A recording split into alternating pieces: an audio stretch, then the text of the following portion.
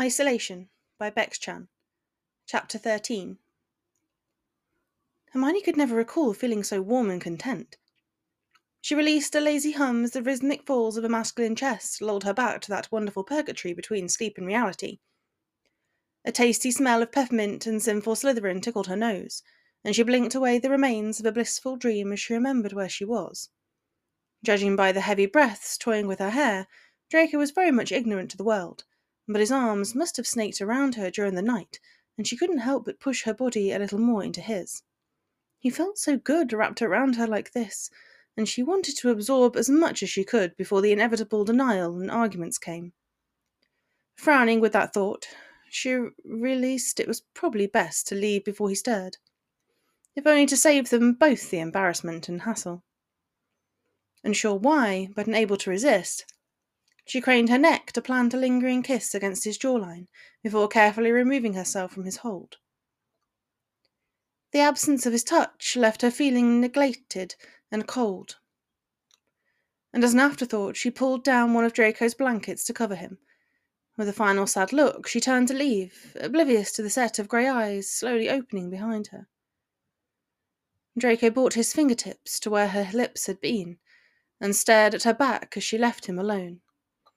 A random idea stole his brain, and he silently eased himself up, just managing to catch the door before it closed behind her. He poked his head through the gap and strained his hearing ability to successfully catch her password. Lutra Lutra? He had no idea what it meant, nor did he care. He just felt satisfied that things could be a little fairer now. If she was so bloody eager to wander into his room whenever she liked, now he could do the same. He told himself it was purely for tactical purposes, but as he raised his fingers again to his Granger Grey's jaw, he couldn't help but wonder if there were darker motives to his prying actions. After weeks of nothing but disappointment and fuel to her ever-growing permission, finally there was a light in the darkness. The note was scrawled in Ron's familiar and clumsy handwriting, but the words were bold and clear across the parchment. "We found it. It's destroyed. Searching for the others. I miss you. R&H." There was no question about what it was. They had found the locket. Her curiosity about the details would have to wait. She knew it was far too risky for Harry and Ron to provide her with too much information, but for the moment she didn't care. They were one step closer to defeating Voldemort and ending this war. "I miss you." Her broad grin creased into a sad frown as a spell of guilt hit her hard.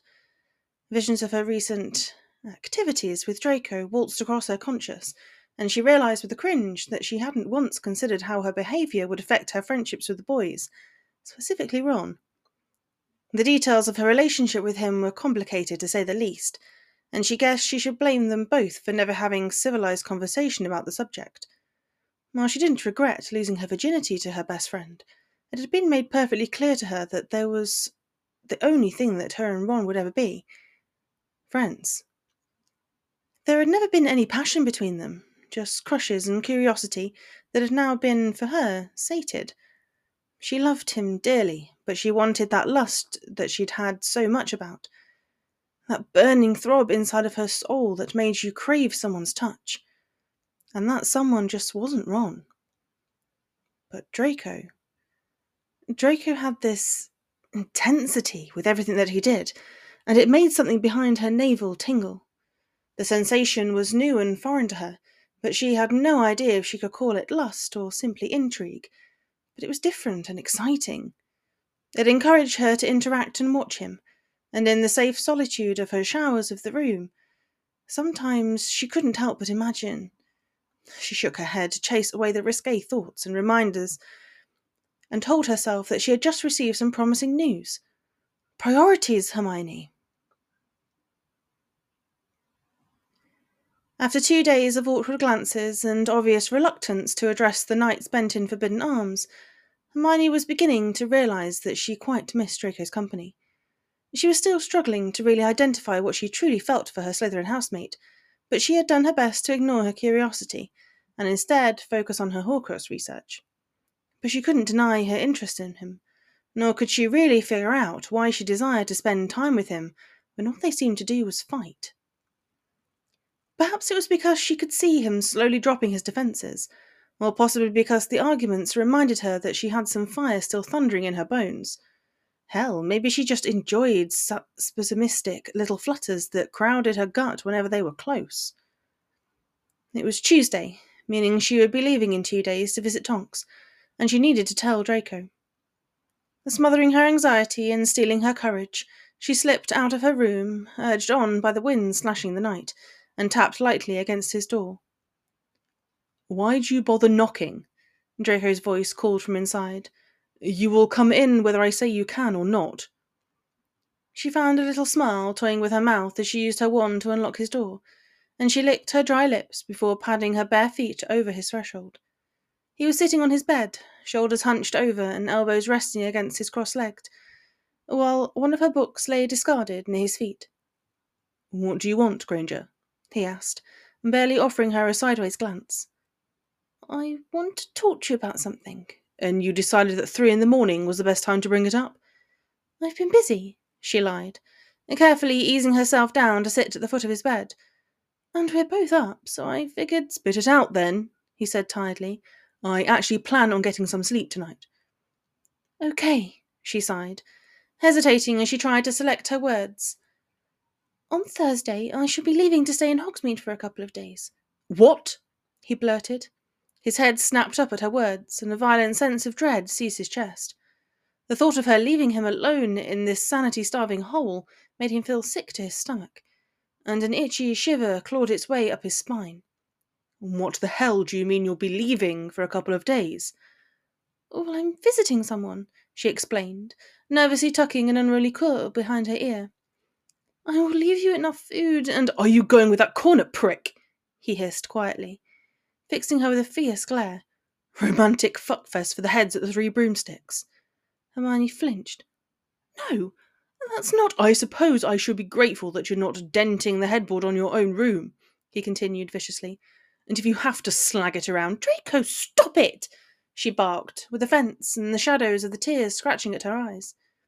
"I'm meeting a female friend, for Godric's sake. Why do you always have to do that?"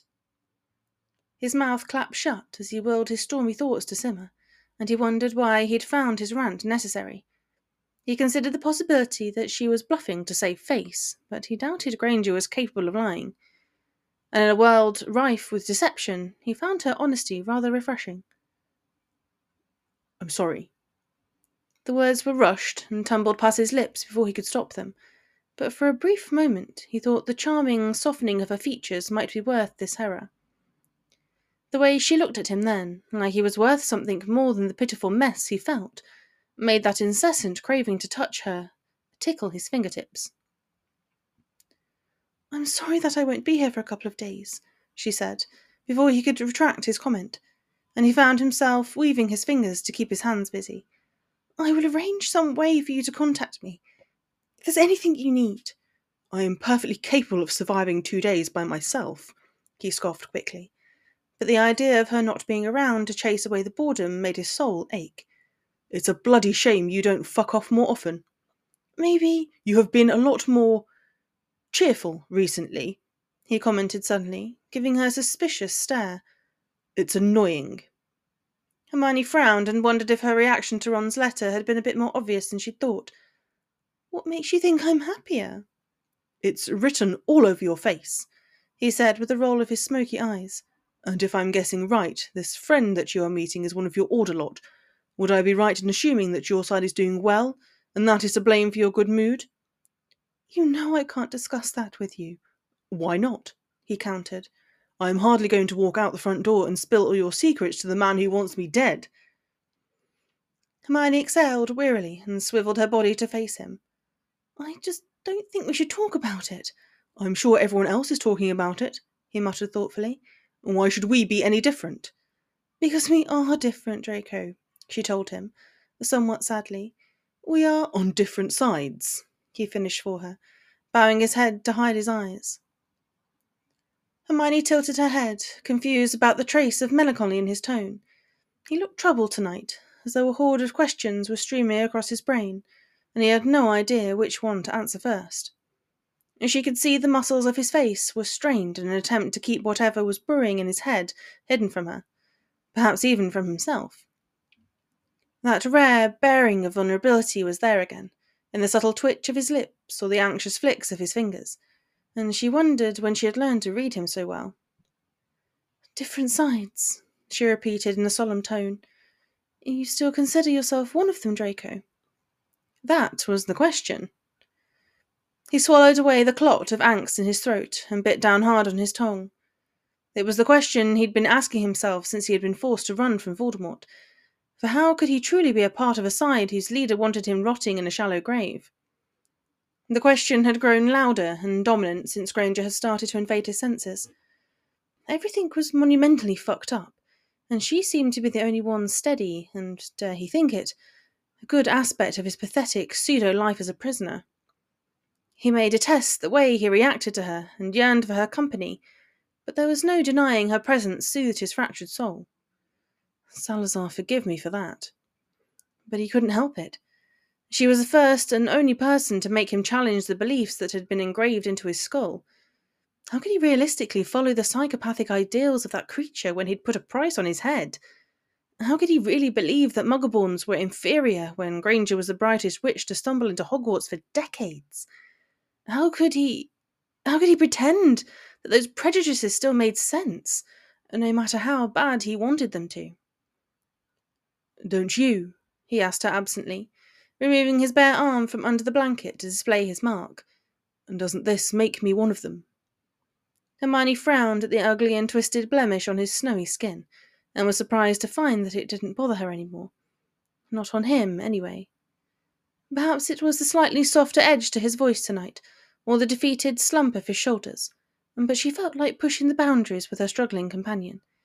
She shuffled a little closer and carefully reached out to stroke her fingers across his still healing flesh, and felt encouraged when he didn't immediately snatch his arm away from her.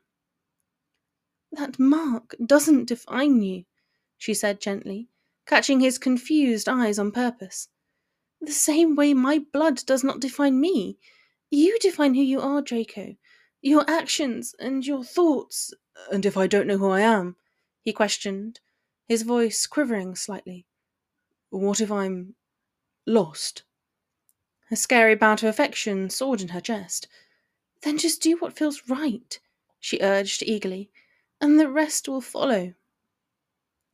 Draco's brow creased, and his distant stare fell to her calming fingers, still softly teasing the sensitive scar on his forearm.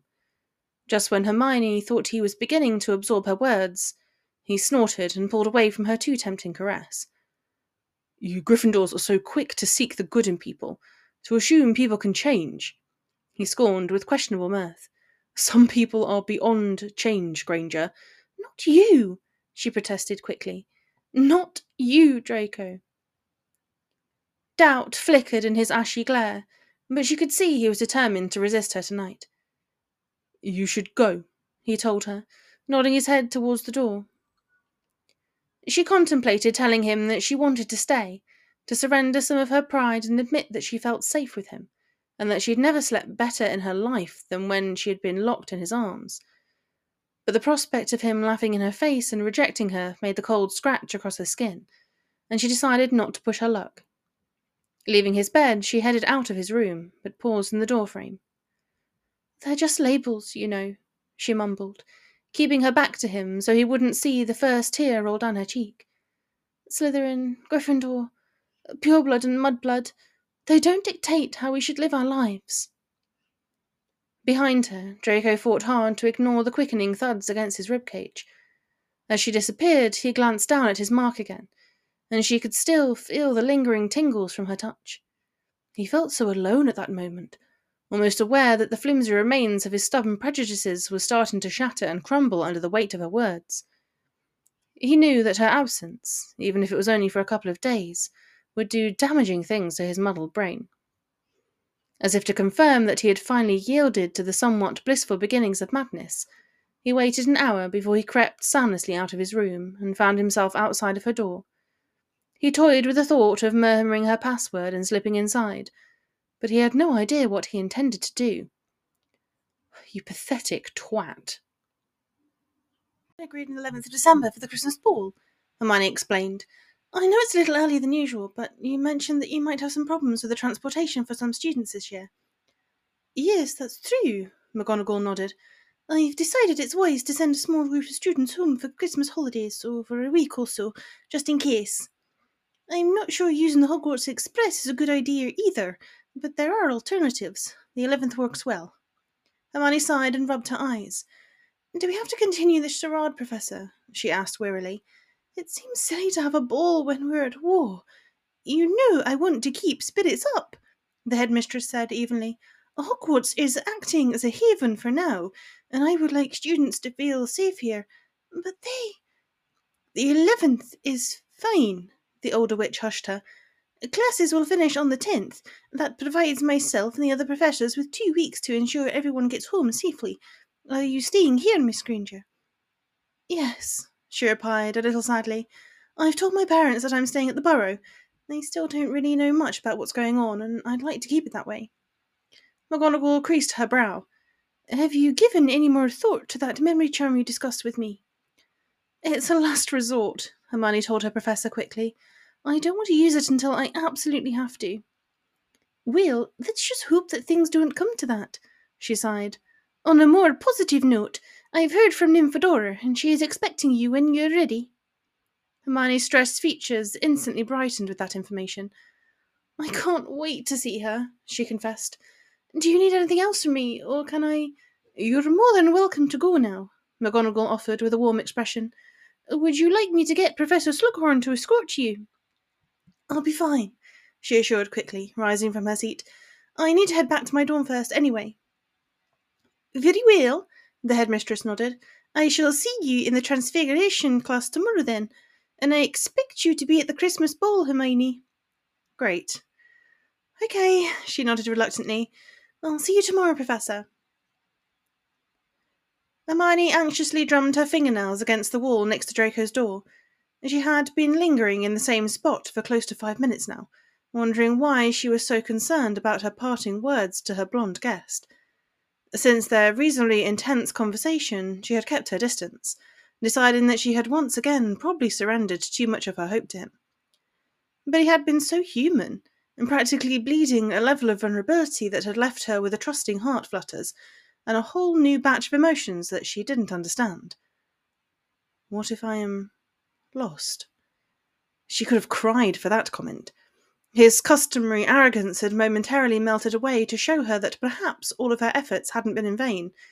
Maybe she had nourished that seed of doubt in his mind enough that it was finally starting to blossom. Or maybe she was getting ahead of herself. His flash of decency had diminished so quickly, she was beginning to wonder if it happened at all. Is there a bloody reason you're loitering outside my room?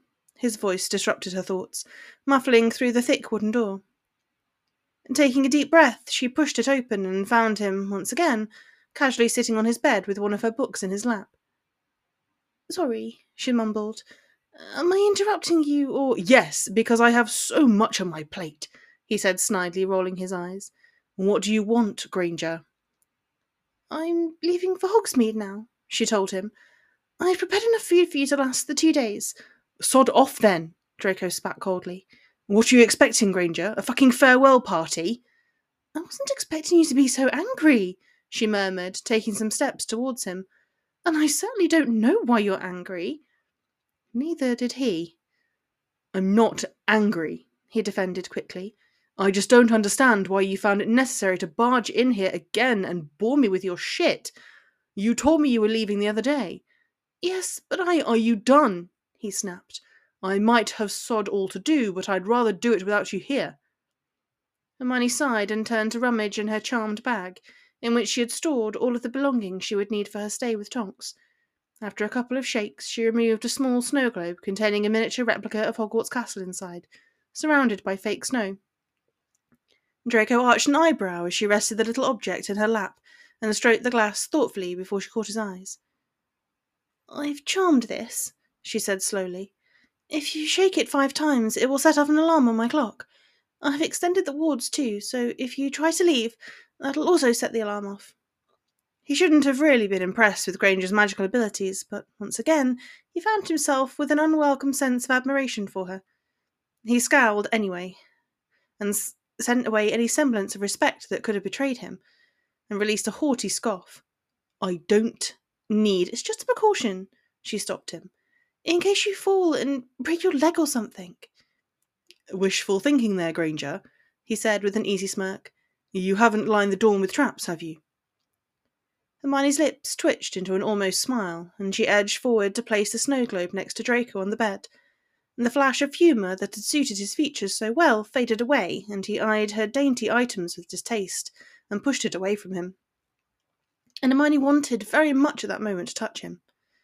The temptation had hit her so quickly and suddenly that she flinched, and clenching her hands into tight fists in an effort to ignore the tightening of her stomach. You know, Draco, she mumbled uneasily, frowning when her voice hitched. I could make other arrangements. If you don't want me to go, you only have to say, don't go. If you have no more pointless toys in your little bag of tricks, Draco growled, then I see no reason for you to still be here, Granger. She was certain he could see the disappointment behind her lashes, but it quickly turned to irritation. Fine, she said brusquely. If you insist on being so bloody cold all the time, I wasn't expecting you to be so angry. He repeated her earlier words condescendingly. Was there something else you wanted, Granger? No, she huffed, swiftly rising from the bed. I just don't understand why you have to be such a bastard all the time. Hey, he shouted, standing up and grabbing her wrist. What the hell were you expecting, Granger? Some gratitude for this proxy ornament? When you're leaving me alone in this sodding prison, I am learning to expect nothing from you, she fired back, bringing her face close to his. Just when I think you might have a shred of decency in you, you go right back to being a selfish prick. What the hell are you talking? The other day, Hermione reminded him in a quieter voice, when we were talking about sides. You read too much into things, he growled defensively. Did you ever think that maybe this place is just screwing with my head a little? Not as much as you think, she retorted, swallowing when she realised how close they were. Why do you have to put on an act when I'm the only person who sees you? He parted his lips, but hesitated to say anything.